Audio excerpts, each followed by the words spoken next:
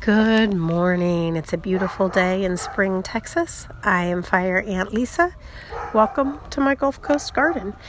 Today's topic is garden walk around. So I just wanted to share with you today a little bit about my garden. For those of you that have been listening, you may be curious how some of my plants are. So since it's May and we're into the late spring, early summer, I thought I would do a little survey. So my banana plants have come back and they are growing quite vigorously. They're probably about 6 feet tall with a number of leaves. So everything that froze turned brown and didn't come back, but the leaves started up from the base and they are growing. So hopefully they will continue.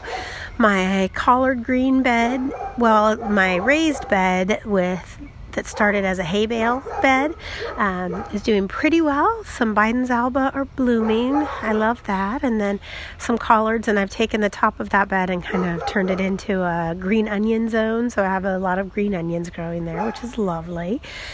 Coming around, I talked about my fragrant garden a few days ago, and that's still providing me lots of joy with the blooming jasmine and the blooming gardenias, and it's completely wonderful. And then on to the garlic, which is growing really well, and I think I'll probably dig that up this weekend and start it curing in the garage for a bit.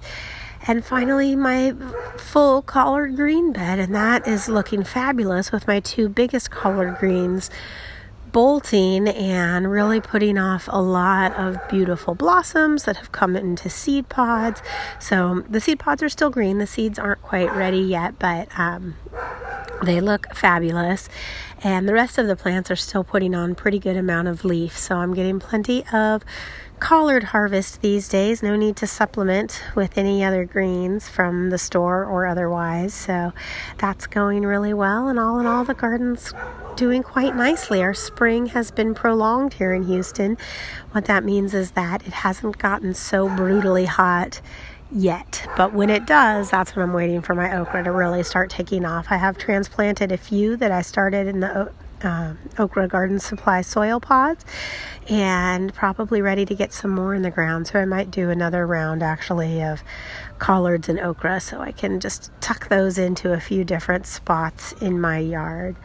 All right, thank you so much for listening. I really appreciate it. I'd love to hear from you on the internet. So sign up on my email site and we can get in touch.